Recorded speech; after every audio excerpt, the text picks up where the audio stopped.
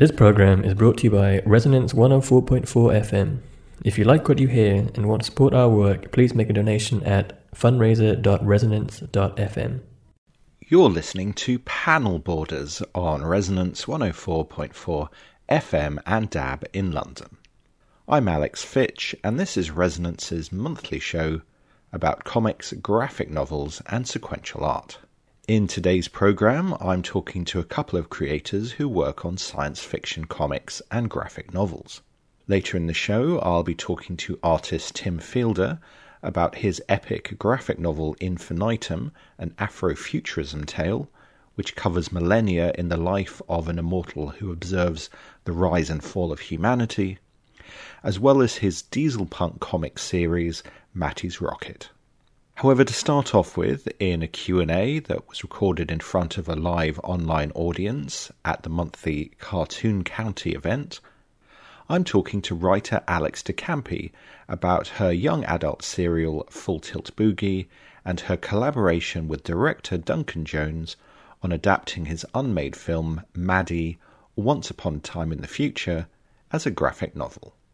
Full Tilt Boogie, it's your second collaboration with the artist, and I'm probably going to mangle his name, Eduardo Ocaña.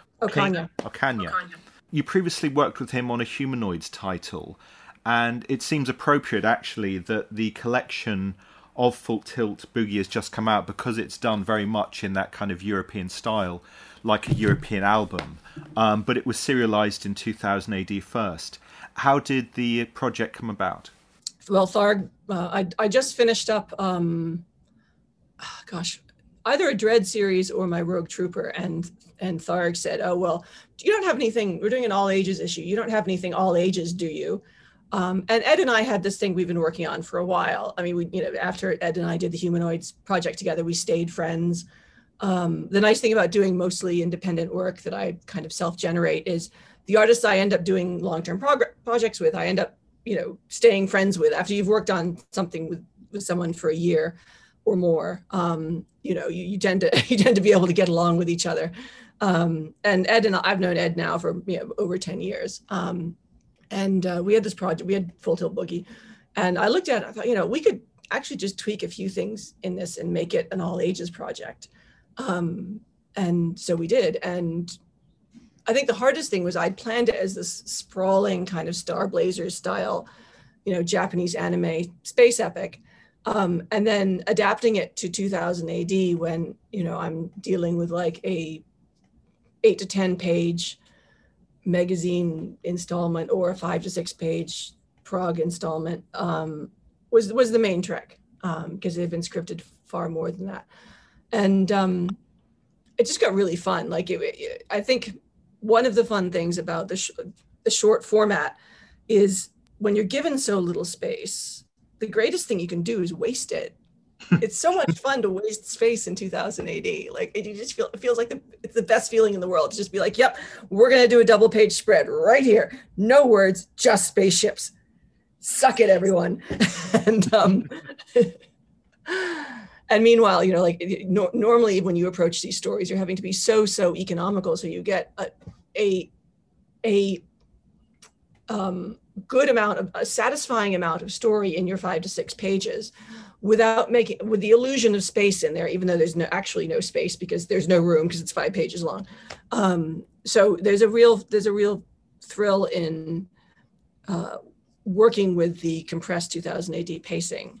But also, unlike a lot of 2000 AD writers, and I spoke to Rob Williams, who does amazing work in 2000 AD, and like Arthur Wyatt and a couple of others that I know, I tend to sit there and write the whole series as in one document. So Ed gets the whole thing divided up into episodes, and it's all there's all this episode 6, page 5. So if he flips randomly to somewhere in the script, he knows exactly what episode and page he's on. So it's all paced out for those individual episodes, but also it's then hangs together as an entire graphic novel when it's extracted at the end of it. Hopefully better than if I just written it in a serialized form. There's always also some point where you hit episode 8 and you're like, she needs to have a flashlight in episode 4. So I put a flashlight in there. Then you go back, and like the nice thing about doing it is just sitting down and cranking it all out is that you can then go back and say, Ed, she's going to need a flashlight in episode 8. So like she needs some form of light that she carries here. You know, it doesn't need to be noticeable, but just please pop it in there if you can. And then, you know, that's especially the case with a lot of what I do, which is like action thriller work. You want to have something that's salted in early that you can then let pay off later on. Mm. And, you know, having written the whole series in advance, I guess, does that make it easier to have mini cliffhangers every 5 or 6 pages so that when the reader gets to the end of that small section that's printed in a weekly comic, it makes them hungry for more? Or do you just think, actually, because they know they're reading a long-form narrative that's going to be spread out over a number of weeks, it's not so much of an issue? Well, you always do a cliffhanger because that's, you know, you have to respect the readers of the prog and what they're there for. And also, you naturally in comic pacing, in a sort of action comic, you'd be putting in at least some sort of mini cliffhanger every 6 pages anyway. So it's not like you're significantly shifting the storytelling or the way you pace things out normally. It is slightly more determined because otherwise you might have a cliffhanger every 4 pages and then 6 pages and then, you know, 2 pages or whatever. It's much more determined by the length of the installments in the program, but it's not a burden. It's almost, those little formalist challenges are almost quite fun. Mm. And working with the larger page format of European comics, did that give you kind of an interest in creating more of a widescreen visual, as it were? I mean, the double page spread that I've stopped on, for example, on the right-hand side, has these lovely wide vistas of battle scenes and ships shooting each other, and the inside of the spaceship kind of control room. Because you know the page is just that little bit bigger, does it mean you can actually kind of allow for that when you're plotting as well? I mean, I don't really think about being widescreen. That was an old term that was brought about when Warren Ellis was doing decompressed comics like 15, 20 years ago, I think. You know, it's not something I consciously think about. That 4-panel stack is a really basic layout that I use all the time. Like, if you look through my work, the 2 things you'll see me go back to a lot are, you know, opening or closing 4-panel stack like that, and 9-panel grids and variations on 9-panel grids. They're just, I don't know, like a comfort factor. And, you know, I think one of the things I do with the European sizing is go to a few more panels per page occasionally. And again, it's a pacing issue. You know, action will have fewer panels. When I want you to soak in the environment, like that battle scene, fewer panels. But you know, I'll use a lot more like reaction shots and cutaways to environment and things like that, which is actually more of a Japanese technique. It's, you know, stolen wholesale from folks like Naoki Urasawa. Then it is like trying. I kind of, I mean, we're about to talk about Duncan's book too, Duncan and my book, which is literally a comic that started as a screenplay. So it's weird to say this, but I vehemently resist the idea of trying to make comics look more like movies. Comics should be comics, and you should do things in them that you can only do in comics, and take every advantage of the media, of the tricks that the format allows you to do, rather than trying to make it look like a bunch of storyboards. So I'm never trying to make it look like the storyboards to anything. Although, and again, issues are complex. Although, you know, if you look at one of my scripts, you'll see I use a lot of cinematography shorthand for shot sizes, because I have to make sure, like, all writers view their jobs and what they need to deliver to an artist differently. Some people like to think that giving the artist very little allows the artist to add more. I find that's just kind of lazy. I give the artist as much as I possibly can and call shot sizes as a baseline, so that I know that they're getting a document with a baseline visual pacing, that if they wake up in the morning and they're really, really hungover and not feeling it, they still have enough information in the script to draw the page. They also get a big health warning across the top going like, I've done this the best I can. If you can think of a way to do it better, please ignore everything and do it your way. So if they wake up and they're full of beans and think, I'm going to, make the greatest page ever. Oh, she wants another 9-panel grid. Forget her. I'm going to make it 12 panels, or I'm going to make it a splash page. Well, that's fine. Because usually, I mean, not in the 2000 AD work, but usually I do my own lettering. So it's very, very, I'm always relaxed about having to change dialogue or the arrangement of dialogue because of art changes, because when I letter, I'm going to change dialogue anyway.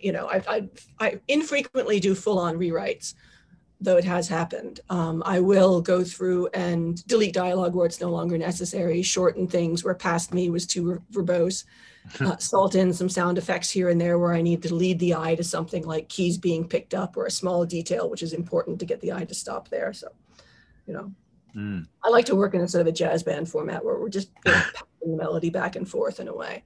Nice. I read that some of your influences on Full Tilt Boogie were kind of classic manga and anime series from the 80s, like Gatchaman, Stroke, Battle of the Planets, and certainly some of the character design in Full Tilt Boogie kind of seems to refer back to Battle of the Planets. What was it about that series that was kind of so influential for you as a viewer?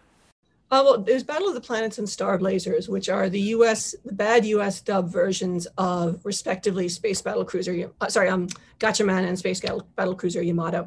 I was never really a Robotech person. Robotech was just started just as I was moving away from watching cartoons after school. I don't know. It was just my first experience with a great big space opera, and what I really loved about a lot of I hesitate to draw sweeping generalizations across an entire country's comics output because it's bad. But I find Japanese storytelling in comics tends to put a greater emphasis on emotional arcs of characters within some really often quite imaginative and wonderful world building than a lot of US comics do. And I really loved the small emotional moments and the teen characters and, just cool things happening, but also, a real sense of heart to it. And that's why I love those stories. They had cool female characters too. But I mean, it's been a while since I've watched it, but there's something really resonant about the look of Black Dog in particular, that it's something in my subconscious it's triggering, but I can't say exactly what it was from those cartoons or something similar. But well, to be fair, I mean, Ed designed almost all the characters with very little input from me. Oh. So, I kind of gave him vague suggestions, and then he said, "Fantastic, let's do it." And I said, "Yeah," and he just went for it, and then sent me designs back, and I thought, this is great. So. But some of the more kind of surrealistic elements, presumably, are entirely used, such as the kind of monochromatic cherubs that are flying about in this world. And that's something that I've always really liked about your work, is kind of the juxtaposition of really kind of unexpected elements in a certain kind of genre, the way that you kind of mash things up. Thank you. Yeah, it's there's a sort of absurdism to it that I like, why can't the sleeping temple be a giant baby's face? Why can't they just have little animatronic cherubs that go around and get them every day? You're looking at this, the Empress and her children in that bottom left panel. Why can't she just have cherubs that fetch and carry for her? Ed was more than happy to do it. Why can't we have a cat who's possibly an interdimensional parasite? I think there's because I'm not, I mean, they're fundamentally, writers tend to be either more character writers or world builders. And I'm very much I'm very much a character writer rather than a world builder. I can tell you like everything about these characters. And sometimes I wonder that my world building isn't enough, because it's just not something I do. I don't sit there and plan out like every detail of the world. I plan out the details of the world that are relevant to and will come into contact or conflict with my characters. And after that, like, there be dragons, I don't care. So as part of that, I like to just throw in some curveballs every so often, maybe to compensate for the fact that I'm not like creating giant world Bibles the way some writers do. So like, and also, I blame Jodorowsky, and I blame also, like, my other great love, which is French sci-fi comics. A lot of Enki Bilal work, a lot of Jodorowsky stuff, and there was always something, you know, absolutely buck wild going on in like classic French sci-fi BD. My schedule is a nightmare right now, so I haven't really been pitching around much stuff because for the past, from last May to this June, I put out my first novel, True War Stories, which is a book of autobiographical book of soldier stories from deployment that I edited, and I adapted most of the stories and lettered them with my co-editor, who is an American female veteran. Maddie with Duncan Jones, Dracula Mother with. Actually, we're not seeing me, so I don't know why I'm holding up a book and you guys are looking at it. Dracula Motherfucker from Image with Erica Henderson. The Backups, which was my YA graphic novel with First Second, and later this month I have my second novel coming out. So, and I think I probably put something else out that I don't remember. Other than Full Tilt Boogie. I've been working really, like, I just got slammed with deadlines, and I'm still producing Bad Karma, which is my buddy comedy action comic on Panel Syndicate, which you all can download for free. It's got 4 chapters up, 140 pages of comics. They're long chapters. And we're putting the 5th one up in about a month. And, you know, I'm working on other long form projects in the background. And so, you know, it's not like, I don't know anyone at Humanoids anymore, but my old editor at Humanoids is now at Glénat, and he's lovely. And I'd absolutely work with him again. I just haven't had a chance to pitch anything recently. So, I mean, very much it's guys, if people come to me, I'd be very grateful for it. But also I'm weird, and I'll only work with companies that let me keep all like, they can have some of the publishing rights, but if they try to take any of the other rights, I'm not going to work with them, which cuts out like about 75% of the American monthly comics companies. Sure. When you just said that you're working on several projects simultaneously. How hard is it to kind of go between different types of storytelling like that? Because obviously a comic, a serial like Full Tilt Boogie is aimed at a younger audience, and indeed is part of 2000 AD's initiative to bring in younger readers. And then when you're working on something like Dracula Mother for Image, that's obviously an adult comic, and so, you know, to work for very different audiences, either one after another or simultaneously, do you have to kind of put yourself into a kind of different mental state in order to reach that kind of audience when you're doing that kind of writing? Not really. I mean, it's one of these things like, you know, I'm a professional, I just do it. It is one of the reasons I do things like Full Tilt Boogie in one go rather than bouncing back and forth. You know, I like to be only bouncing back and forth between a couple of projects in the writing stage. I can kind of write 2 things at the same time, going back and forth between them. If other things, I'm reviewing art or doing lettering work, that's like another skill brain. That's another part of my brain, so I can handle that. But it's hard to. And I like them to be quite different projects that I'm bouncing between, because then you know, the one I'm working on, I'm working on a sci-fi story right now, and my 3rd novel, which is very different.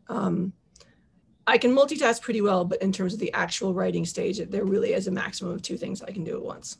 And the kids stuff, like, you know, you just, you know what the borders are of what you can do. And I'm a great believer in, you shouldn't dumb or simplify things down for kids, and you shouldn't make them less dangerous. I mean, they can't be bloody, there can't be sex, there can't be swearing. But you can still create a great sense of fear or danger. And I think kids like that because it makes it feel more grown up to them, even if it's still appropriate for them.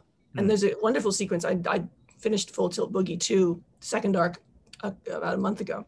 And there's a really wonderful sequence in there, which is essentially a haunted house sequence that is really terrifying. Although no blood is spilled and, no harm done, it is still extremely scary. Nice. Let's move on to Maddie. Like I said, this was intended as the third of Duncan Jones's sci-fi trilogy, following Moon and Mute. And indeed, as a coincidence, 2 or 3 years ago, we had Glenn Fabry as a guest at Cartoon County, and he was talking about doing the graphic adaptation of Mute. But then obviously the film came out, and so the comic was cancelled. But with this, the full screenplay has been adapted by you as a graphic novel. So how did... It was adapted by me and Duncan. I mean, I think people need to know how absolutely hands-on a daily basis Duncan was with this. I took it, we talked about chopping it up and doing it with different artists, because I think the experience with Glenn had been, there are various issues going on at Dark Horse at the time, and with Glenn that meant the comic was not done when the comic was supposed to be done, and in fact has never been finished.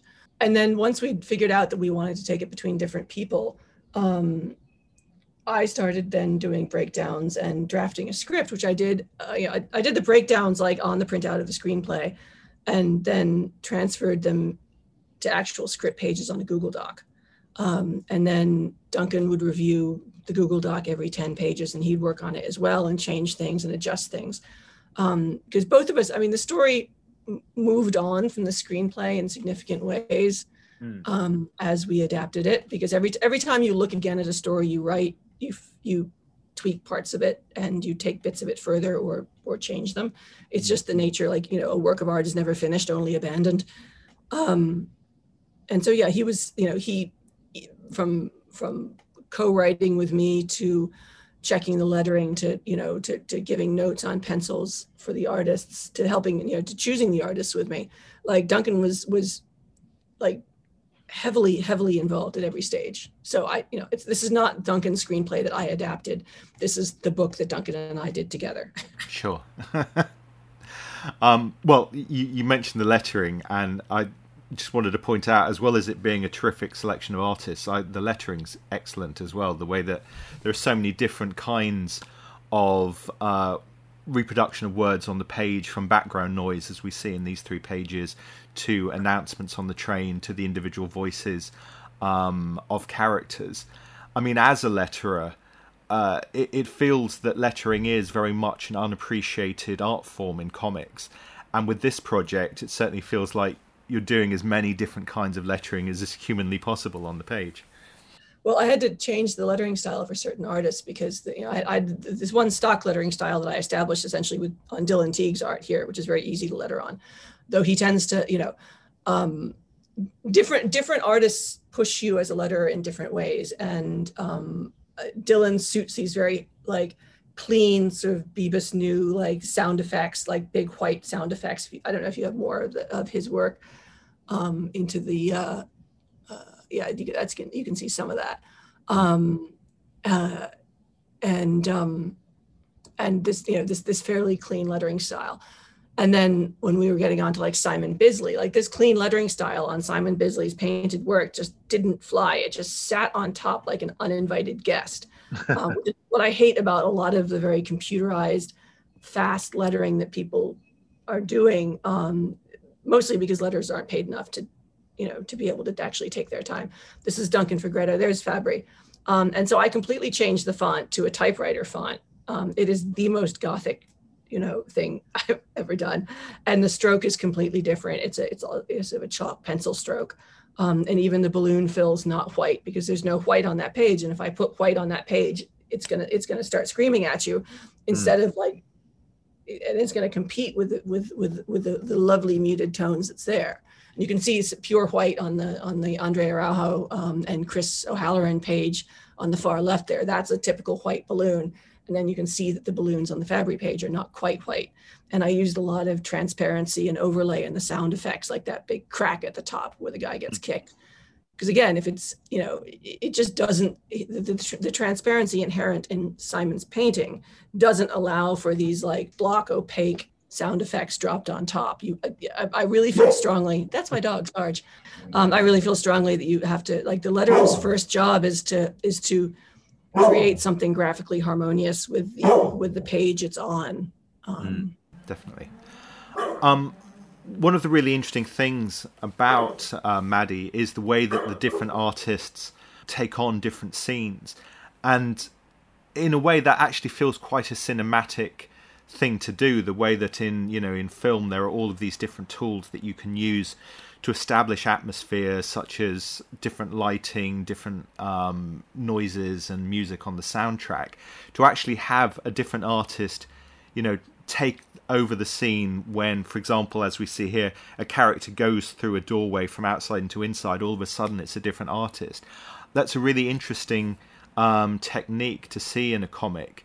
And I guess it's something that you kind of experimented with previously in your graphic novel Ashes, where again there were different artists doing different scenes.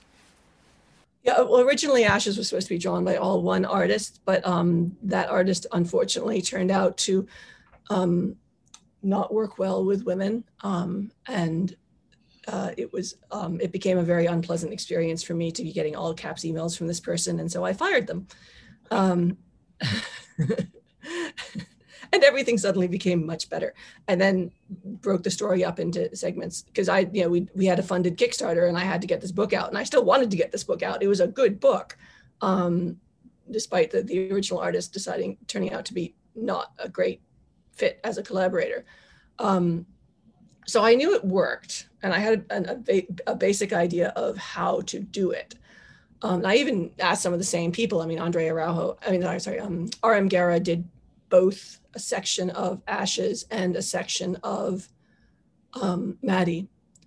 But Duncan's story worked out really, really well for dividing up. And we had a basic principle of every time a new artist took over, they would take over on a double page spread. So you would turn the page and immediately be completely immersed in the new artist's world in a new location.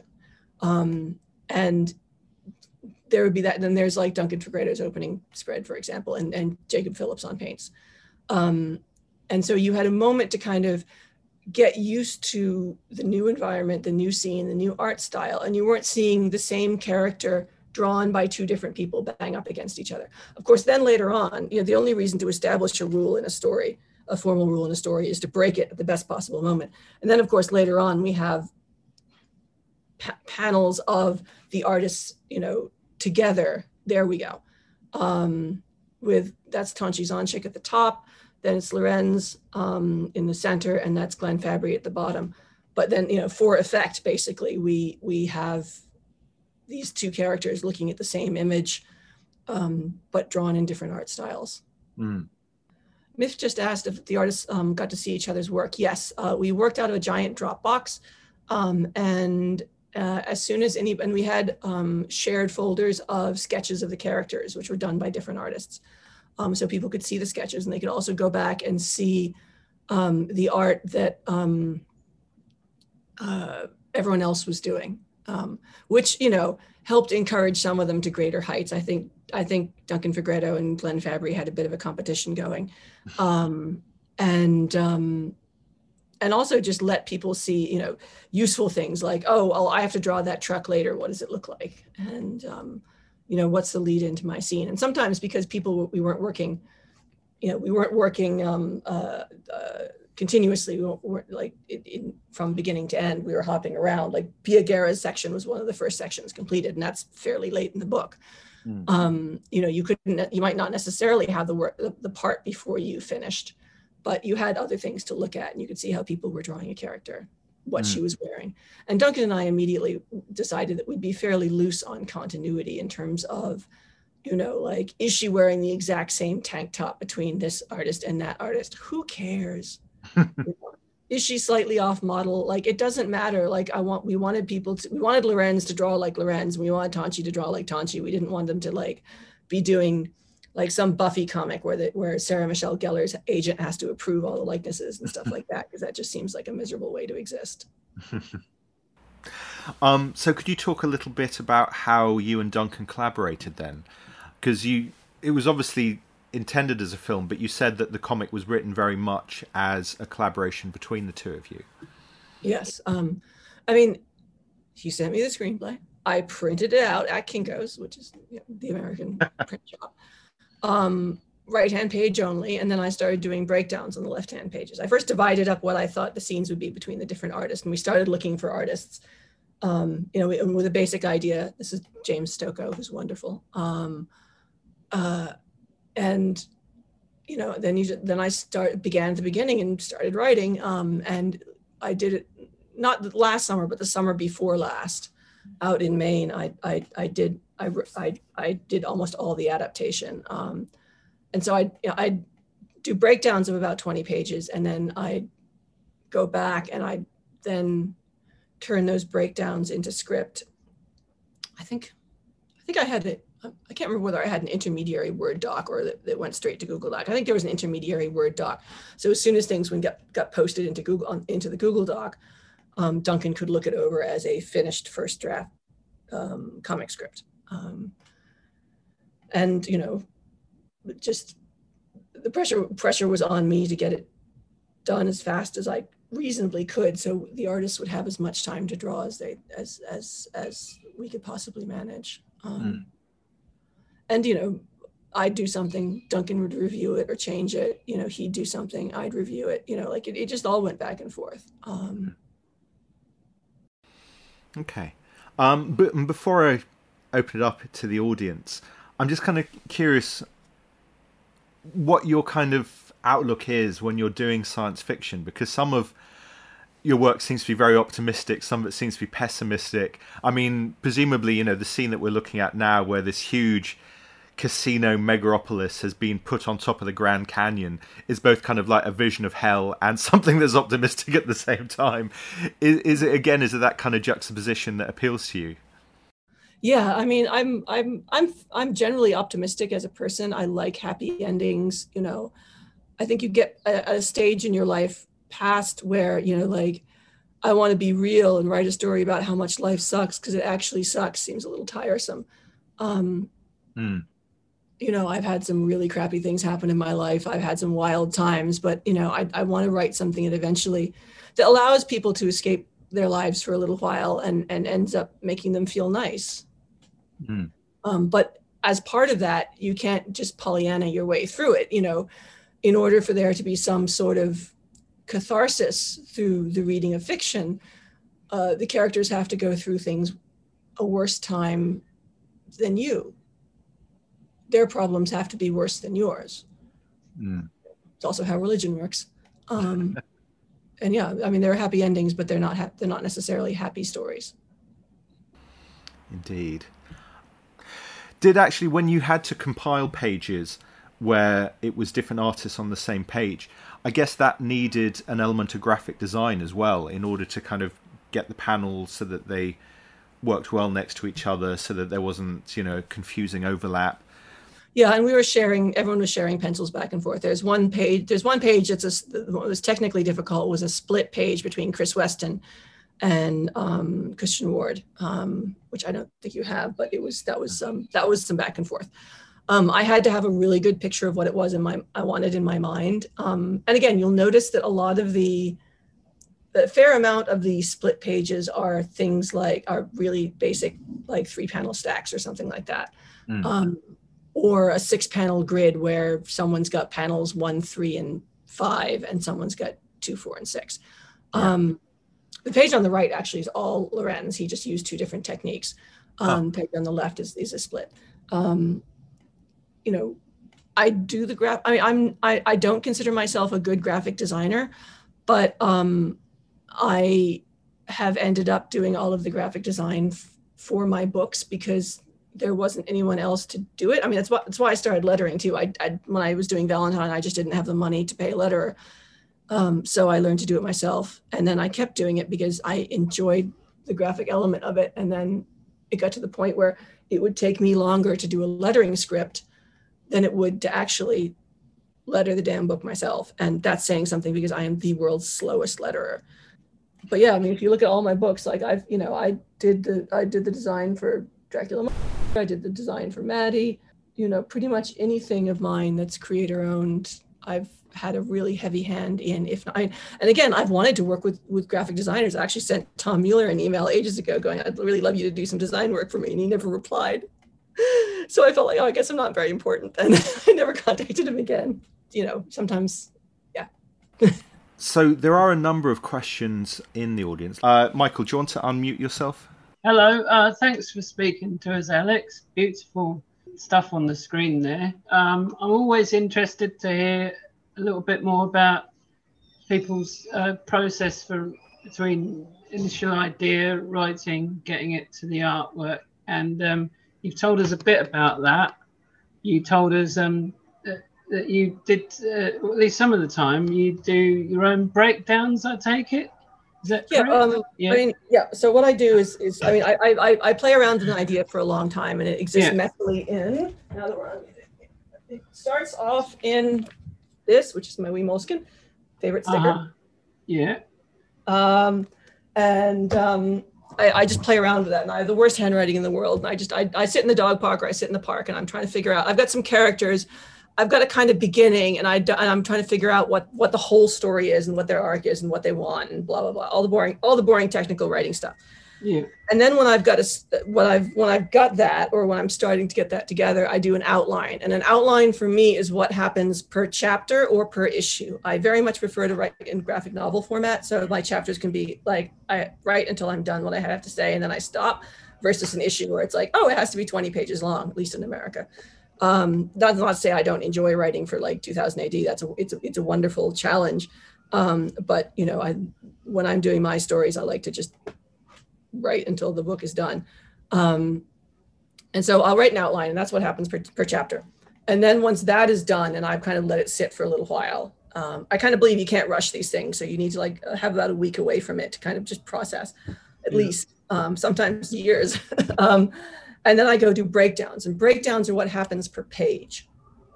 And after the breakdowns are done, and there's a lot of flow back and forth between breakdowns and chapter, and there's a lot of changes that happen. Once the breakdowns are finished, I then go back and I write a script, and a script is what happens per panel. So, it goes from chapter 1, wall of text, to chapter 1, page 1, blop, page 2, blop. And this is pretty much the same, whether it's Full Tilt Boogie or Maddie or Dracula Motherfucker or Bad Karma or any of my other work. It's all a similar process. And then when the script is done, and again, there's a lot of change between the breakdowns and the script, because sometimes something I think that will take 3 pages actually turns out to take 1 page, or sometimes it takes 6 pages. I get better at it, but I still have a slight tendency to try to do too much on a page, and I'm always trying to calm it down and leave more room for the art and more room for reactions and more room for the acting of it, rather than just rushing through it. And once the script is done, we'll assume this is a fantasy land where I have an artist who's available to draw like my 250-page book, and magic money to pay for it, which doesn't often happen. And then as they're working, I often find myself going back and tweaking things. I've done this to Ryan a couple of times with Bad Karma. I mean, and sometimes when pencils happen, I'm just like, wow, I scripted that badly, and can we change this panel because I fucked it up? This doesn't work. Or can we look at it a different way? I think one of my biggest concerns is with working with artists is, one, give all your notes at pencil stage. You shouldn't be making any notes at ink stages at all. Color is separate, obviously. And 2, try to, as well as making sure you give at least 1 compliment for every, criticism, is try to figure out a way of making the page work that requires as little extra effort from the artist as possible, in terms of like, if it doesn't work as it's penciled out or as it's thumbnailed out, try to figure out a way you can make it work. Maybe it's like just swapping two panels, or maybe it's just enlarging a panel, or maybe it's just, you know, removing someone's hand from a panel, rather than, oh, can we completely redraw this? Because that just wastes people's time and annoys them. But, you know, often, you know, we're on page like 165 of Bad Karma, and Bad Karma is 275 pages in all. So we're coming up to the end of the 5th chapter, and Ryan got to a point where I was like flipping ahead of him, because when he sends the pencils, I open up the script and I like look at the script and look at the pencils. And that's really crucial, because a lot of people will just like be like, pretty things in inbox. Oh, lovely. It's great. And then they come to put the letters on and they're like, oh no, there's a problem. Yeah. You can't do that. Like, you have to have the script there, and you have to have the pencils there. You have to look between them to make sure everything fits. You know, dumb stuff like, you know, is there enough room for all the lettering? Like, I had that with a pitch I was working on. And again, you know, the first 10 pages with the new artists are often the hardest, because they're getting used to working with you, and you're getting used to working with them, and everybody has different working methods. I was doing a pitch with some friends, and they consistently didn't leave enough room for the letters. And I basically sent them the font and was like, you know, you guys will be able to improve your work over a longer term basis by temping in the letters, or like, you know, just figuring out where the letters are going on that panel that you're creating, because there isn't room for them. And I'm happy to cut dialogue, but these are not dialogue heavy pages. This isn't like, you know, an issue of X-Men where it's like 7 people in a panel and they're all talking and fighting. Like, no, this was like 2 characters. It's a perennial problem, isn't it? Squeezing those letters in.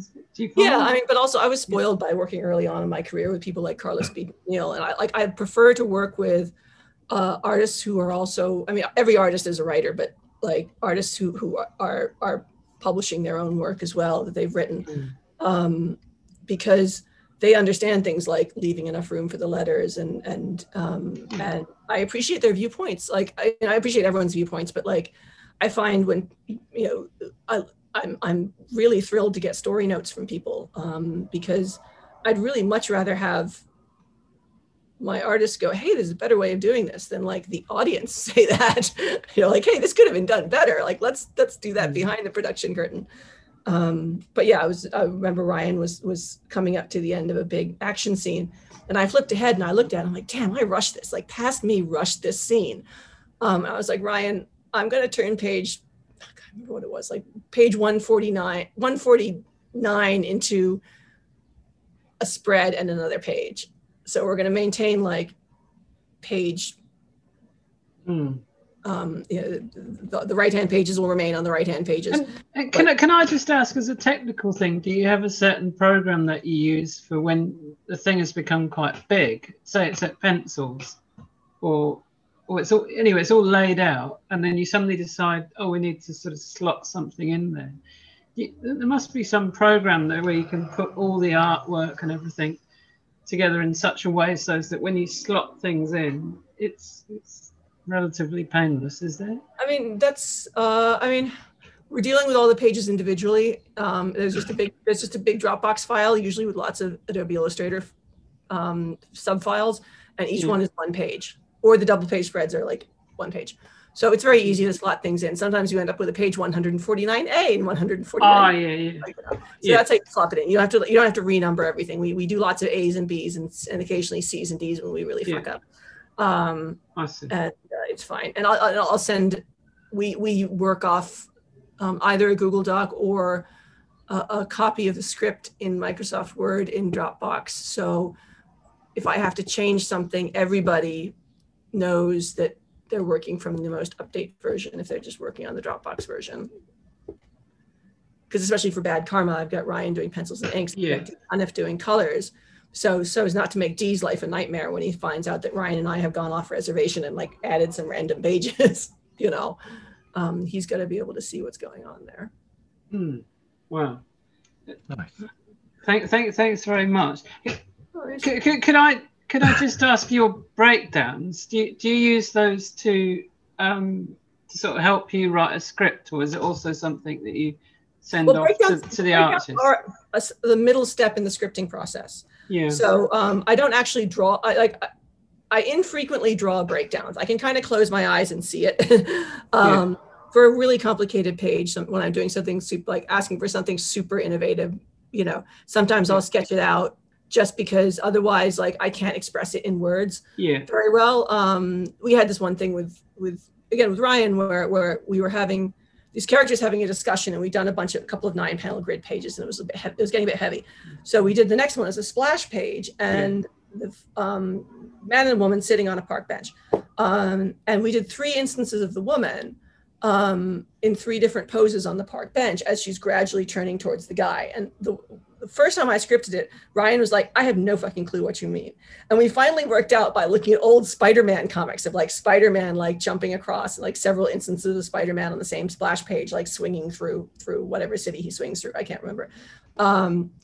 That's the technique I meant because I couldn't describe it. So sometimes and I do like bad MS Paint, like Adobe Photoshop sketches of things on low res JPEGs, just like stick figures to show Ryan, show what I mean sometimes. So yeah, like we'll literally, I will literally use any method possible to try to communicate what I'm trying to say, but also, Ryan is free to turn around and go, you know what, Alex, that's a great idea, but it just doesn't work. Here's what we're going to do instead. And I'll be like, right on.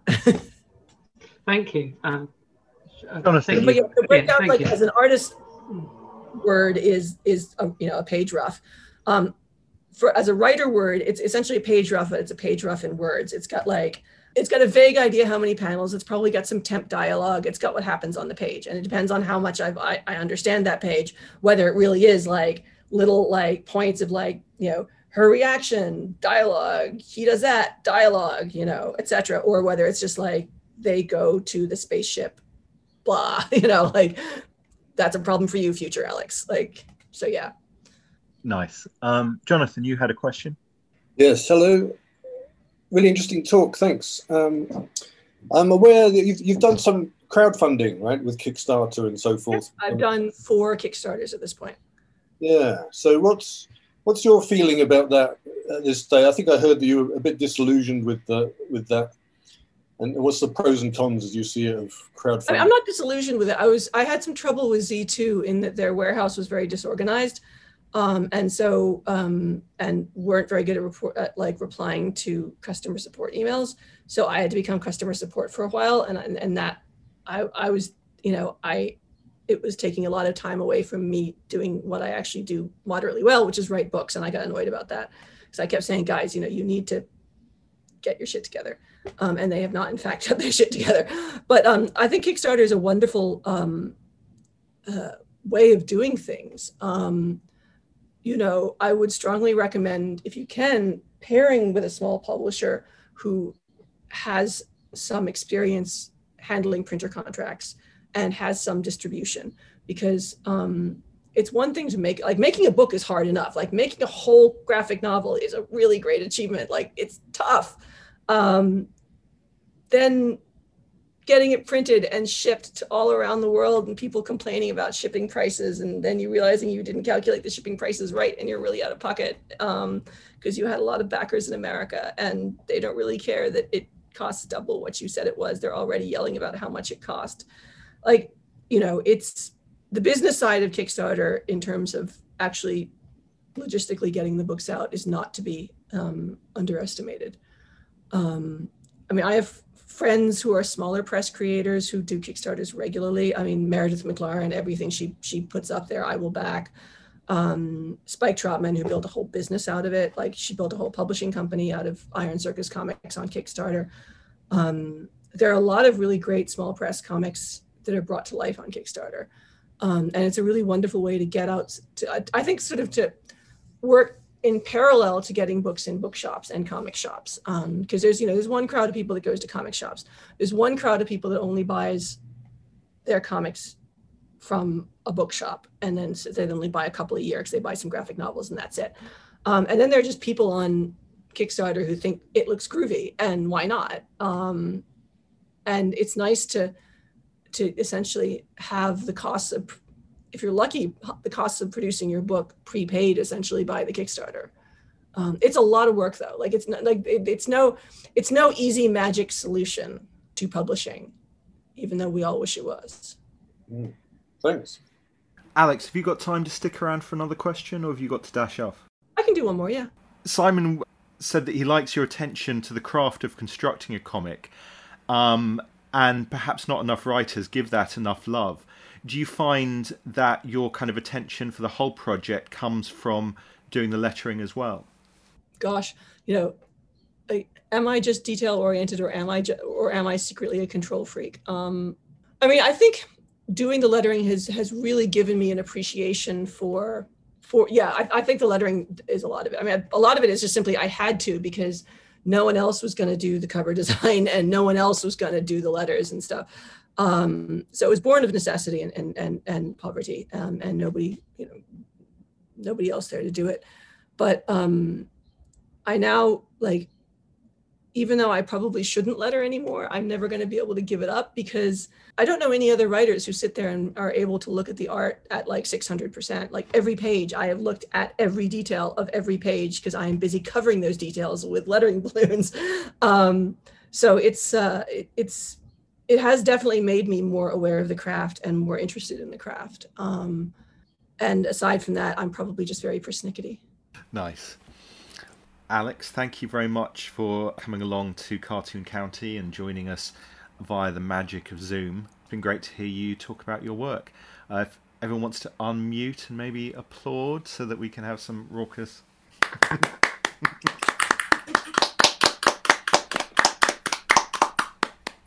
Okay, thanks a lot.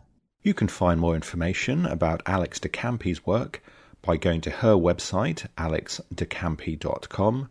That's ALEXDECAMPI.com. More info about Full Tilt Boogie by going to 2000AD.com and searching for Full Tilt Boogie.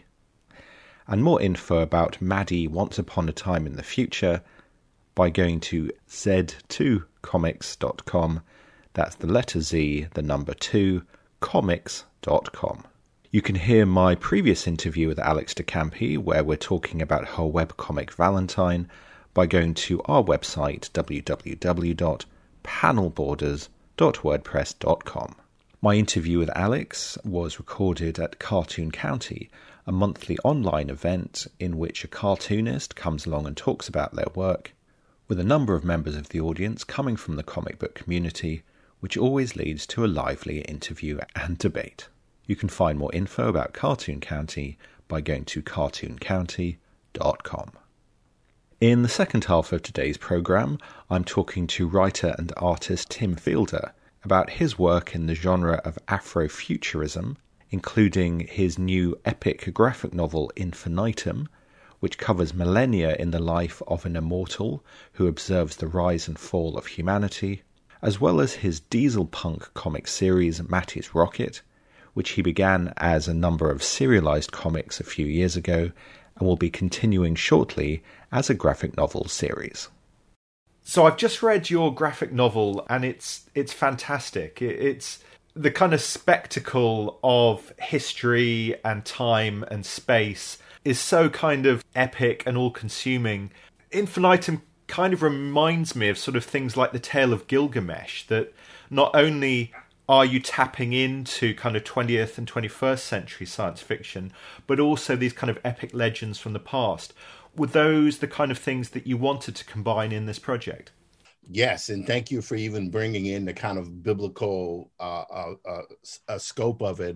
Methuselah, Gilgamesh, all those type of legend and myth-based narratives, depending upon what your idea is. It's, some people call them fact, which is a little okay, but that's what I wanted to do, but with a Black character, because Afrofuturism is which is what I am. I'm an Afrofuturist. I wanted to take something but embed it within the historical through line, if I could, or at least attempt. Not saying that I was successful, but that was certainly the attempt. So when you think of a project, what's your kind of starting point? Is it the characters? Is it the narrative arc? Is it the kind of period that you want to set it in? Because looking at Infinitum, which starts in the distant past and goes, to the end of time itself, that obviously has an epic scale. And then a comic like Matty's Rocket is very much grounded in two time periods, the 1920s and then an alternate 1960s, where mankind has seen its kind of technology progress because of an alien encounter. So is it the kind of the setting that kind of enriches the world, or is it the characters that come first? Yeah, that's a very good question. It fluctuates between the two. I would also say that because when I'm telling a story, it's always a premise. So say in the case of Matty's Rocket, which only a few exist, Matty's Rocket, which I'm actually doing a revised variant of now. Matty's Rocket was done for my parents, who were both in their 80s. And as African Americans who were born in the 30s and raised in the 40s and 50s, they did not see characters that looked like themselves in a kind of speculative environment. So I wanted to do that story that was never done and to actually create it. But at the same time, they never saw themselves in comics as well as film.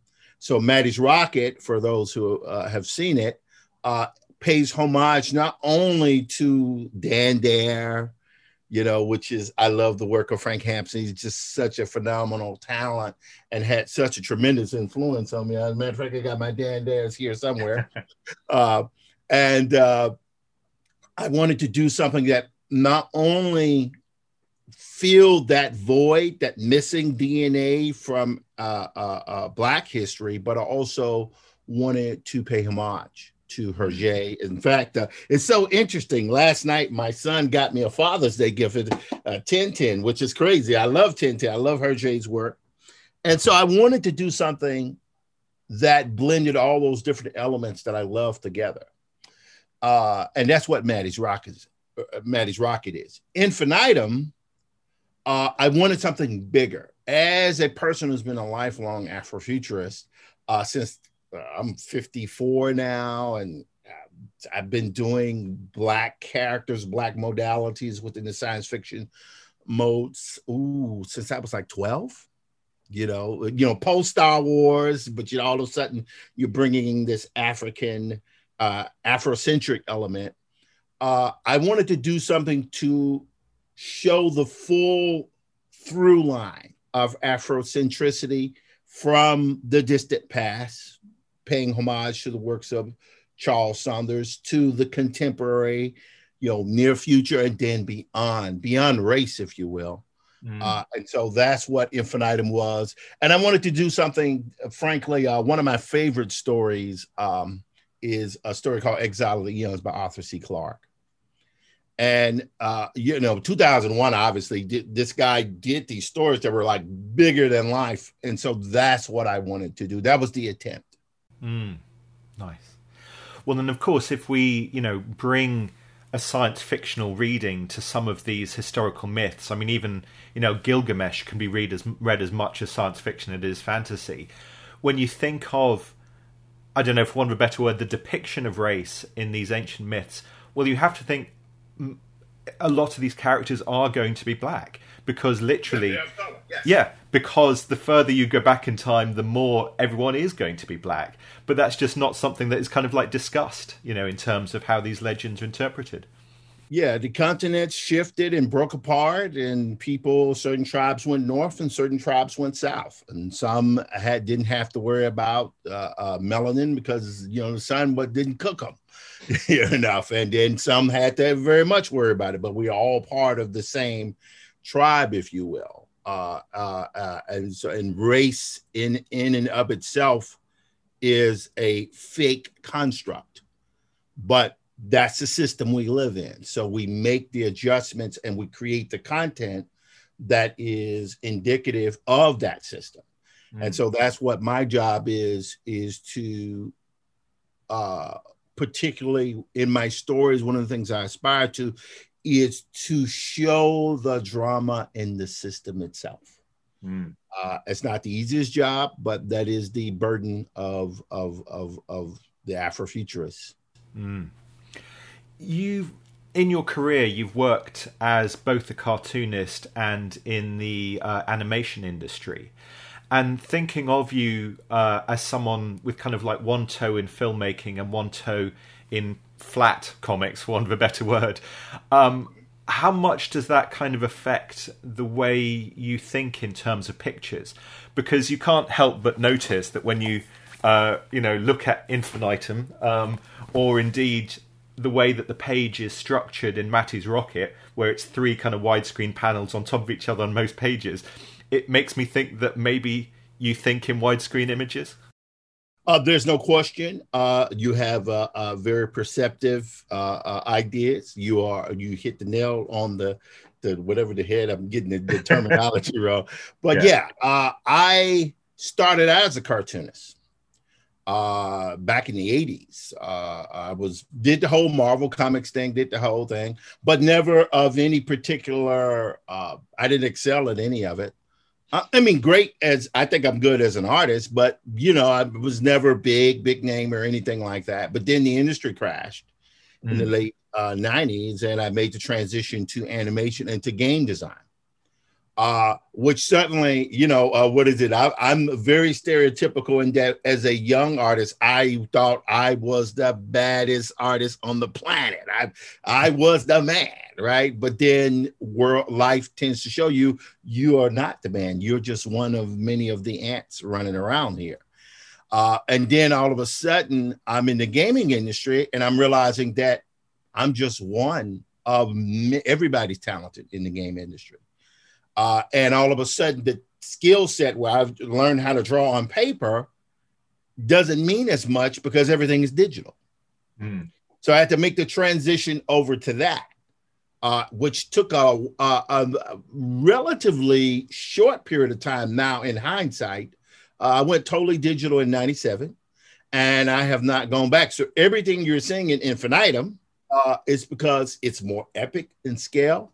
It is, I'm still, to this day, I can't seem to get out of it. I'm still teaching storyboarding to film students here in the US. And it's something that, coming from a family of filmmakers, I want you to buy in, and to buy in means paying appropriate attention to the widescreen and cinematic element of storytelling, but marrying it with comics and trying to do something bigger than life. So that's what the intention was.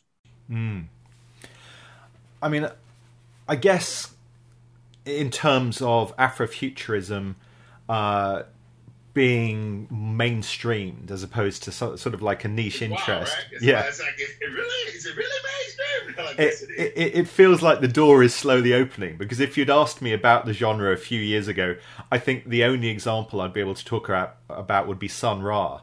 But then on the back of Black Panther coming out, even though that was very much part of a world that was predominantly created by white people. I mean, Black Panther himself first appeared in a comic by Jack Kirby and Stan Lee, 2 white creators. Yeah. But it feels like the movie has kind of opened the door to a greater appreciation of Afrofuturism. And actually talking to you today, I've just come from a comic book conference where someone was talking about Adrift by James Marshall. And there was a documentary on Afrofuturism that was on the BBC a couple of weeks ago. Dark Matter. Yeah, which included Drexciya and how that came out of Detroit techno. So it suddenly feels like that this is a sort of underground genre that is now having its moment in the sun. I mean, is that something that's kind of important to you? That it's finally being appreciated by a wider audience? Well, yes. But my experience of having been inside of it 4 decades, I was listening to an interview recently where they had a group of Afrofuturists, and one of them was mentioning how certain people couldn't make the cut, if you will. He didn't say that, but I'm using the phrase, and how you had 10 people, but 9 of them didn't make it. That one did. Right, so that one could shine, but the other nine didn't. Right, That's an interesting notion. If you apply the idea of fairness and truth, I think that is incorrect. I believe when you exist in a world that is heavily influenced by race and perception, that how about 5 or 6 or 7? We're talking about access to opportunity and the ability to be able to say, you have these ideas, we will allow you to do this. And it's about being allowed. But I found that the world is not fair. And ultimately, what you must do is finish your work regardless. It took me a long, long time to understand that. Now, the beauty of technology is I'm here in El Barrio, New York City, and you're in London, right? And we can talk in real time. So the technology has democratized the process. It's taken out the overtly hierarchical idea that 5 people can make a decision on the livelihoods and the art of thousands and thousands of creators, right? Yeah. So technology now says, oh yeah, we know you did that, but now we're here. You're there, I'm here, we're talking about my work. And my work, yeah, it's fortunate. I'm very grateful for the opportunity to have got my work out through HarperCollins. That's a major publisher. You know, Infinitum is the first Afrofuturist graphic novel from one of the big multinational corporations. I'm very happy to have gotten that opportunity. But that opportunity came from this, which was published in-house. Yeah. And it's the ability to be able to not just have a voice, but to actually make your voice public. And so what you're saying about seeing Afrofuturism come to light is, on one hand, you know, you would imagine the person who's in the desert who finally comes to the pond of water is, yes, there's a great, tremendous relief. I am drinking in as much water as I can. But man, what a walk. You know, we had to brawl through the sun for decades. And I'm just happy to be here with that of the former 9th person. I'm happy to be there with now that one who had gotten through. I'm happy to be with the group now. Yeah, definitely. It's interesting when you think of graphic novels as being a slightly different format to comics. It feels that the way that you can combine image and text in a graphic novel can have a much broader scope in terms of the way you can combine image and text. That, you know, people think of comics as having panels, as having word balloons, you know, having a certain kind of structure. While Infinitum only has a single image per page, you know, what would be called a splash page in a comic is actually the format of the graphic novel with very few word balloons. It's mainly kind of caption boxes. In terms of then graphic novels having kind of a different range of combinations of image and text, did approaching Infinitum as a project make you think, actually, I don't have to use the more traditional language of comics, I can use something that's a slightly different way of combining images and text together? Yes. Regular standard comic books are a commercial construct. They were in the newspapers, and then someone said, oh, let's take all these newspaper strips and put them in a booklet. So the format, that 7x9 or whatever it is, format is a construct of a commercial. And now here we are decades later, where mainstream comics are not, it's not front and center, it's actually graphic novels. So the trade market is still yet to be established, right? In terms of a standard. I like the idea that there is no standard, in the sense that Raina Telgemeier or Jerry Craft can do books, graphic novels, New Kid and Guts or Sisters, and those things can feature styles that in certain instances are much more adept to animation and other almost like childlike drawings, right? And that is a great relief because it means I have the right and the ability to do whatever I want. So I'm a huge fan and frankly, a child of Meto Hurlant. I love the fully rendered art, the Mobius, the Richard Corbin, the Drew Yays, all that type of stuff. So I wanted to do a book that would be both big, long, epic, but I knew if you're going to have someone pay $25 for this thing, it had better, and you're only going to feature one image per page, which is essentially working as a panel.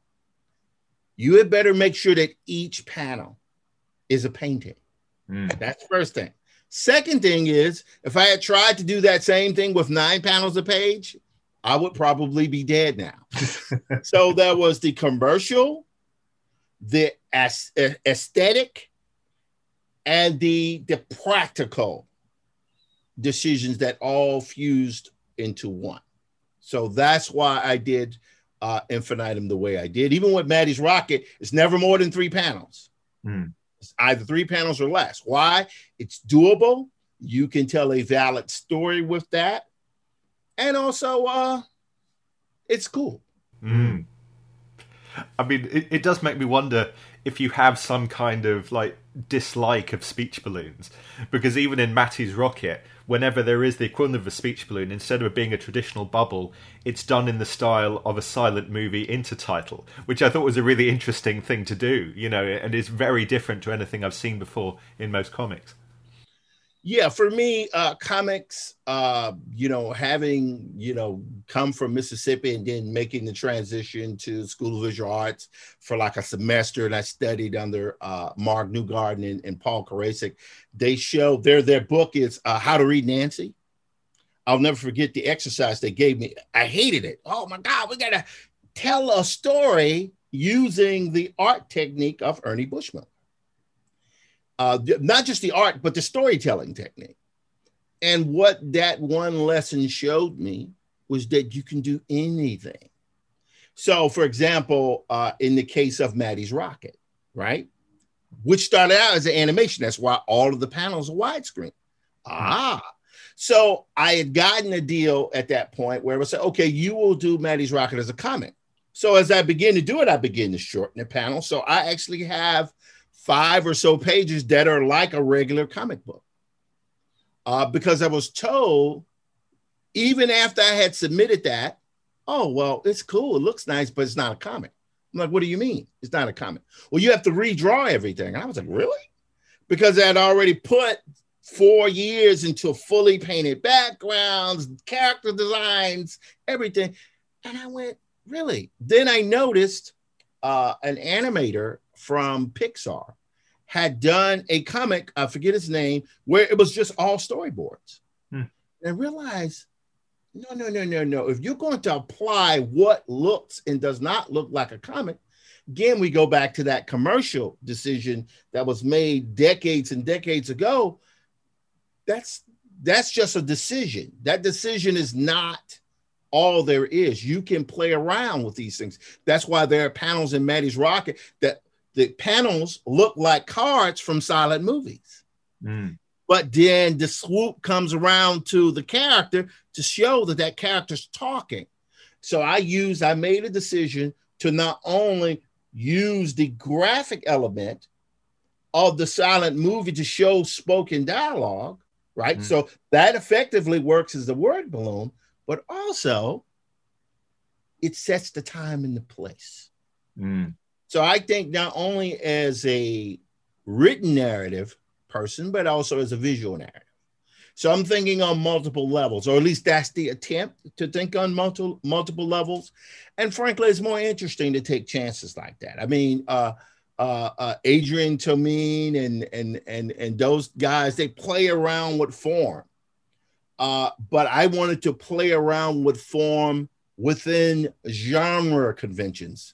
I want to be able to do science fiction and people who can lift 10 people or fly in the sky. I want to be able to play around with the formats of comics, but to play within that pulp environment that I love so much. Like I said, I'm no expert on Afrofuturism. It's only something that I've really kind of started to learn about recently, and so forgive me, for speaking as a clumsy, privileged white person, but No problem. watching that BBC documentary, one of the points that they were making is that a lot of Afrofuturism comes about as a reaction to some kind of horrific event in the past in terms of black culture. So in that documentary, they were using this kind of doorway where slaves kind of left their old lives as being independent human beings, and from that point on had lost their autonomy and lost their identity. And they saw that as a kind of starting point for Afrofuturism, that in the sense that from that point on, as they were no longer human in terms of being commodified by white owners, they'd become sort of robot-like in a way. And I felt that reading Matty's Rocket, what you were doing was taking a traumatic moment in black history, the way that black people were murdered by the Klan in America and marginalized and so on, and then seeing how that might brush up against kind of traditional white science fiction. So you spoke about Dan Dare. There's a clear reference in the narrative to The War of the Worlds by H.G. Wells. And so were those kind of the things that fed into it, kind of taking traumatic black history and seeing what happens if we mix that with kind of American and European science fiction? Right. I'll keep it even more, streamlined. Afrofuturism is science fiction. Sure. Afrofuturism is science fiction. It's just that, science fiction is a form of drama. And drama has both a combination of trauma and joy. And it is about the balance between the two. Whereas, say, you just mentioned about the idea alluding to slavery, right? That's all in science fiction. It's just generally what they do is they do it via proxy. You don't show black characters in slavery in science fiction. What you do is you use a substitute, an alien race. James Cameron, you understand what I'm saying? He couldn't show Native Americans being slaughtered, so he made them blue people on the Pandora, right? Okay, but that's an old trope. That's something that's been done. My character in the book is immortal. That's been done a gazillion times. However, I am a black man, right? So I am simply touching upon the things that I know and that are from my current of life, my stream of life, and simply being honest about it. And that's all that Afrofuturism is. Beyond being a cool name put together by Mark Derry, it is just simply an announcement to the world that, oh, this is science fiction, but I am black and it's still science fiction. That's it. So basically, you just don't need to use the metaphor anymore. You don't have to pretend these blue people or Native Americans or the X-Men. Yeah, sure. I will use the metaphor. Yeah. But I mean, you don't. It liberates you in a way that you don't have to pretend that the X-Men are a metaphor for being gay or whatever. You can actually put gay characters in it. Or if you're a black creator, you can say, I don't have to pretend these robots are slave. I can actually use black people in my, work. Right.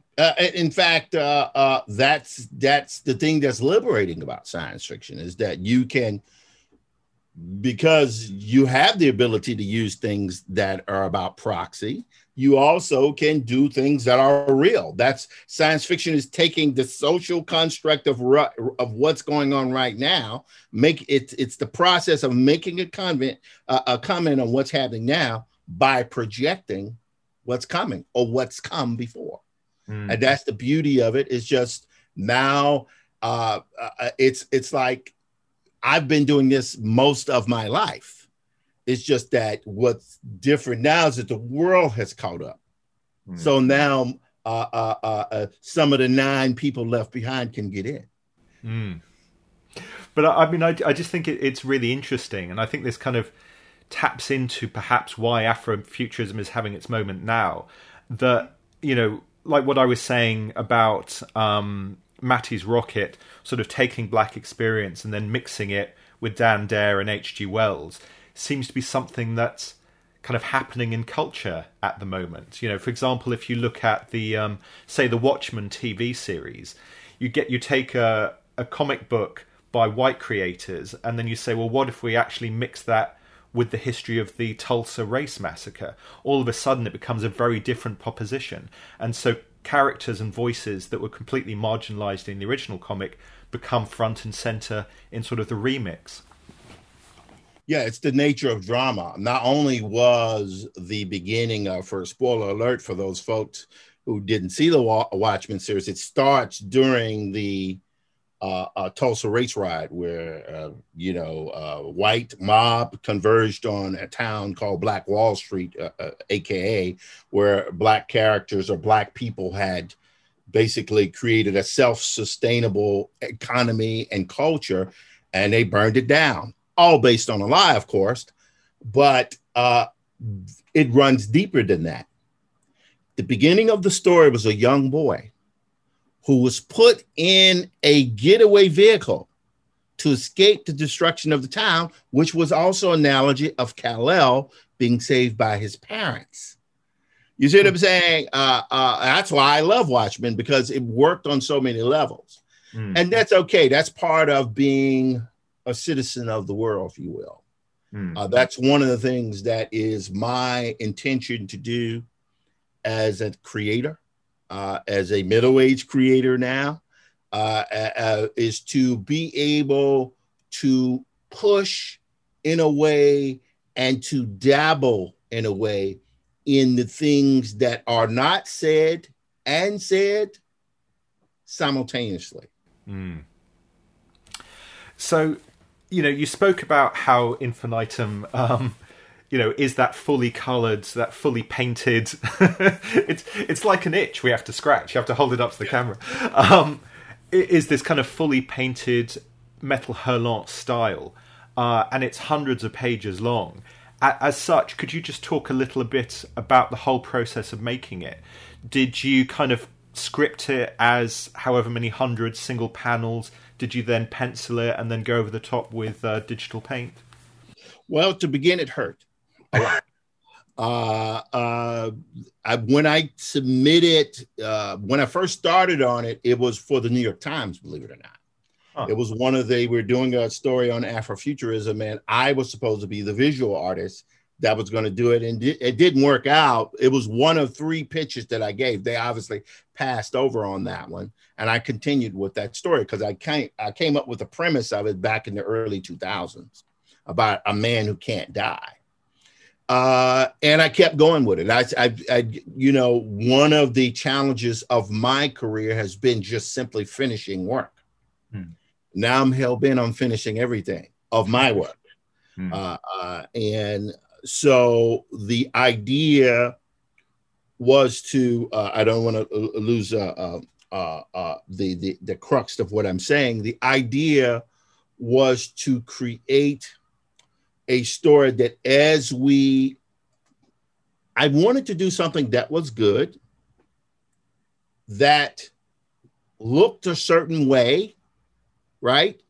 I, as an individualist, I want to be respected just like everybody else, right? I want, the art is doing for, no. I'm doing the art for everybody. Meaning once I finish that work goes out into the public. That's the idea. But it had to be finished. To map it out meant that I had to take each panel, which started out at the beginning, 28 pages, and then it ballooned to 130 pages. And then by the time I submitted it to the publisher, it was 230 pages, but through edits and adjustments, it ended up being 280 pages. And I went through the standard process of doing breakdowns, but those breakdowns had to be moved around. Images had to be shifted, but the core stories were the same from the beginning. The dialogue was the same, but then there were additions and adjustments. For example, there was a point where the lovers that are in the story, there was not much going on beyond that first initial introduction. But then it was put to me, well, we want to know what they're thinking. Right. And I said, okay, so I'll put it in there. And then they're like, well, we don't care about that. I was like, no, that's staying in there because it made the story richer. So the process of creating Infinitum, both narratively and visually, well, from a prose-based narrative and a visual-based narrative, was akin to all forms of fiction, all forms of writing, because when you're doing a graphic novel, particularly a fully painted one, like the way I was doing, you're doing production design. How does this environment look? How does the ship that John has built, this fleet of ships to take his employees to another planet, what is the warp core? How does it deal with, you have to research that stuff. So all of the typical Wally Wood, Ralph McQuarrie, Sid Mead, Jack Kirby, Ed Davis, all of those things that had to be employed to make it become a living thing, those things had to be done. And so roughly how long did each aspect of the project take? Man, well, again, I came up with the story in the early 2000s, but I would say the variant that ultimately became this started in 2018. Okay. I spent most of 2018, well, started on the late 2016 for New York Times when that project was canceled at the end of 2016. I worked through all of 2017 as well as doing Managed Rocket. So I was off and on it. But once I began formally decided, it was February to March of 2018. I worked all the way through June of 2019. I signed my contract in June of 2019, and I turned in my first completed draft for about 240 something odd pages in November of 2019, which would then add another 25 to 30 pages by March of 2020. So I finished just as the pandemic hit. Okay. Wow. So that's still pretty quick. I mean, I'm trying to do the maths in my head. Is that maybe a page every 2 days or something in terms of finished art, you know? You know, my arms felt like I had, I don't know if it was nerve damage, but there was a period, now I'm recovered, but there was a period where my arms hurt constantly. They just couldn't do it. That's why I've now invested into ergonomic furniture and, you know, I'm getting all that straight now because I have to treat myself like an athlete now. You know, you really, you know, I have to get out of the very macho idea of, oh, you play with pain. Like, no, you're trying to make this last as long as you can. So you have to be ergonomic. You know, your chair has to have appropriate lumbar support. You have to have this, and you have to be able to lean back, or that type of thing. These are the things, even the office furniture I have is different. And you spoke about wanting to finish everything that you've been working on and alluded to that you're going to return to Matty's Rocket. Yes. The first volume of Matty's Rocket was 4 individual issues that you collected as a graphic novel. Going forward, are you going to stick with that it's going to be floppies and then collections? No, for me, graphic novels. Okay. Graphic novels. In fact, there are 4 stories, but only 2 of them were physically published. Okay. I got to the 3rd and I was like, man, I'm tired of putting out floppies because I'm working just as hard to sell the floppies as I would a graphic novel. So I did that and then I kept going. So, but I only took it up to about 124 pages or so because there was only so much I could physically print. I bought my own printer to print. And so now I'm adding 30 to 50 new pages to Matty's Rocket 1, which will be reissued. And I've already gotten all of the breakdowns done for book 2. And book 3 is about 3/4 done. And I would love to be able to take it. Right now, my projection is about 6 to 8 books of Matty's Rocket. Okay. You do like to set yourself a challenge. If Dave Sim, who had his issues, could work for 30 years to finish a book, so what do I have to complain about? Absolutely. Get in there and do the work, because at my age, it's about legacy. What are you going to leave behind? Yeah. And I guess, in this day and age where floppy comics seem to be on the wane, but graphic novels are being appreciated more and more and stocked in bookshops as well as comic shops, then actually that is a more sensible way of, continuing the project. Yeah, it's like 32 pages or 22 to 32 pages. It's like, that's cool. I'm not knocking it. And frankly, my success in traditional comics, as I said earlier, was limited. So I don't have any sentimental, and it should only look like this. It's like, nah, I kind of like want to do what I want to do now, which may work in the trade industry or not, but I want to do what I want to do now. So that's it. That's it. That's where I am now in my life. Nice. And like you said, having Infinitum published by a major book company must be kind of, very much a kind of celebration of your work and affirmation of what you're doing. And also Arthur Jafa provides an introduction.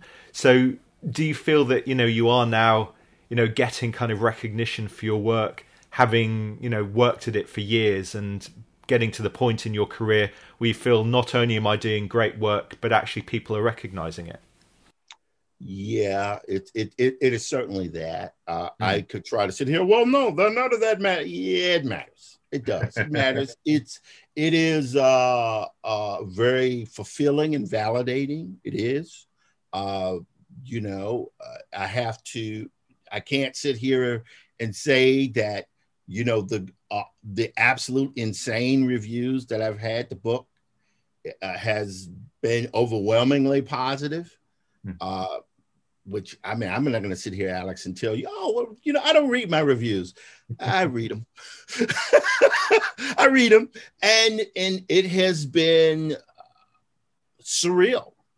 You have different standards. You want your book to first exist. So I passed that test. You want it to be critically acclaimed. That's really your bottom after you get it published. I've done great. I'm sitting here being interviewed by someone in London. What do you want? Now, the next thing is the business part. You need your book to sell. And that's why I'm here with people in London and here and there, because that's the reality. So, with Art doing the book, that's my oldest brother. It meant a lot for him to me, for him to write the forward, and my manager, who was Herb Alt Media, it's like that type of thing, just taking all of these moving parts, what he did to help me get to that point, has been important. It's leading to a lot of opportunities that some stuff way beyond that I never thought would have existed, but that's coming up. Some things I can talk about, some things I can't. So it's a bit of a surreal experience, if that makes sense. So yeah. It matters. It matters a lot. Brilliant. Cool. So I guess people should keep an eye on your website for when Matty's Rocket returns, and Infinitum, as they say, is available in all good bookshops. It's amazing. It's crazy. It's like, where can you can get it everywhere. Really? Everywhere you can get it. And stand by for Matty's Rocket 1, a revised Matty's Rocket 2, and Black Metropolis, my memoirs. Everything is coming. Oh, yes. No, I forgot to ask you about that. So Black Metropolis was initially an exhibition that was sort of celebrating 30 years of Afrofuturism. For people who kind of missed that, could you tell us a little about that exhibition and how it's leading to this book? I'll take the story that's actually in Infinitum, and I'll recite it. So during that first show, it's been done twice. First at New York Gallatin Galleries, then Hammond's House in Atlanta. And we will see what happens over the next few months with the upcoming Carnegie Afrofuturism Festival that I'll be in as well. But, it's too soon to make any announcements yet. But the curator at the first show, young lady, very nice, very professional. She's going through my work and she snaps and she goes, "Oh my God, you're like some kind of OG Afrofuturist." And I looked at my brother and I went, "Did she just call me old?" And I could see her eyes go really big. And I said, no, you're correct. I am an OG Afrofuturist. I've been doing it for a long time. The difference is, and this is something that I've had to come through back to that finishing thing. If the work is not out, it doesn't matter. So we did the shows. Now all that work, which was the plan from the beginning, is really begun and proceeded in earnest to finish up the book, which I hope to have done within the next few months. And that part I can say, and we're going to get Black Metropolis, the book, out there. So it'll be real. You could hit somebody over the head with it. Nice. And also, it would be nice to see the exhibition on this side of the Atlantic.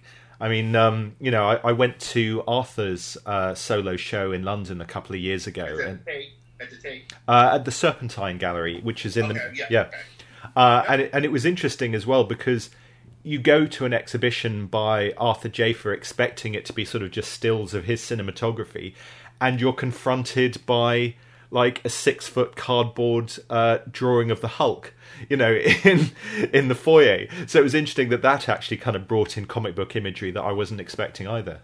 Yeah, it's the new gods, man. It's these big battles, huge battles, huge scenes. Everything has to be bigger and larger than life.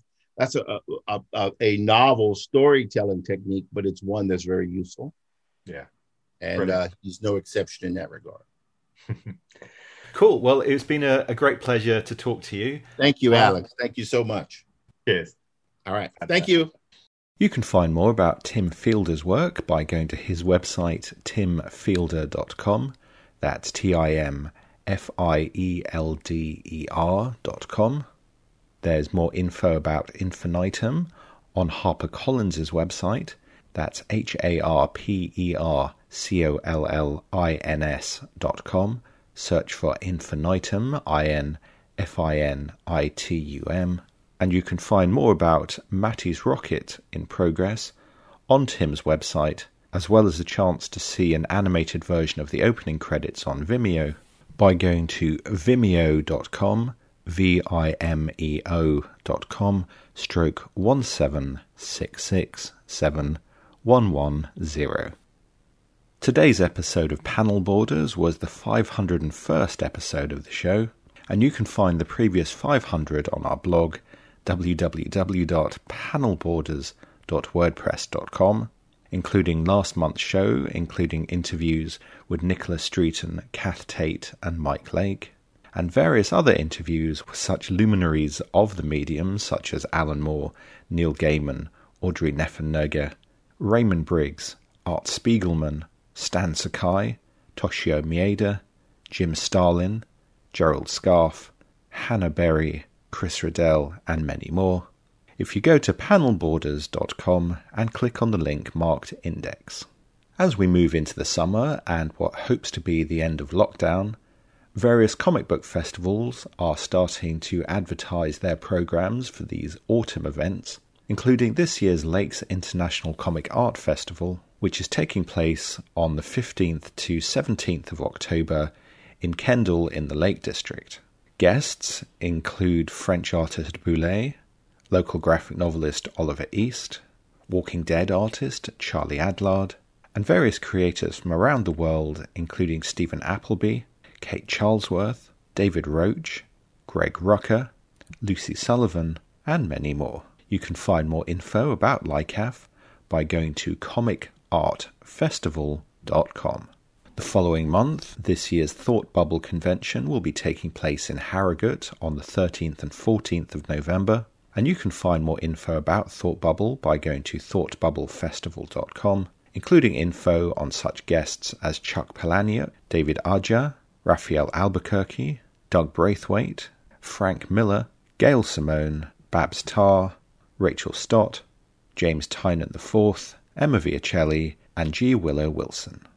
Ladies Do Comics are taking a break in July 2021, but will be back in August. Find more info about all future events by going to their website, ldcomics.com, including info about the LDC Awards, which offer prizes, training and mentorship for graphic novels in progress by female creators. The deadline for this is the 31st of July, and you can find more info on their website. Panel Borders was recorded, edited and introduced by Alex Fitch and is a Panel Borders production. You can find all previous interviews on our website, www.panelborders.wordpress.com, and we'll be back in August. Resonance FM's schedule changes during the summer, so please keep an eye on our website for info about our next broadcast. And until then, as ever, thanks for listening. This program has been brought to you by Resonance 104.4 FM. If you liked what you heard and want to support our work, please make a donation at fundraiser.resonance.fm.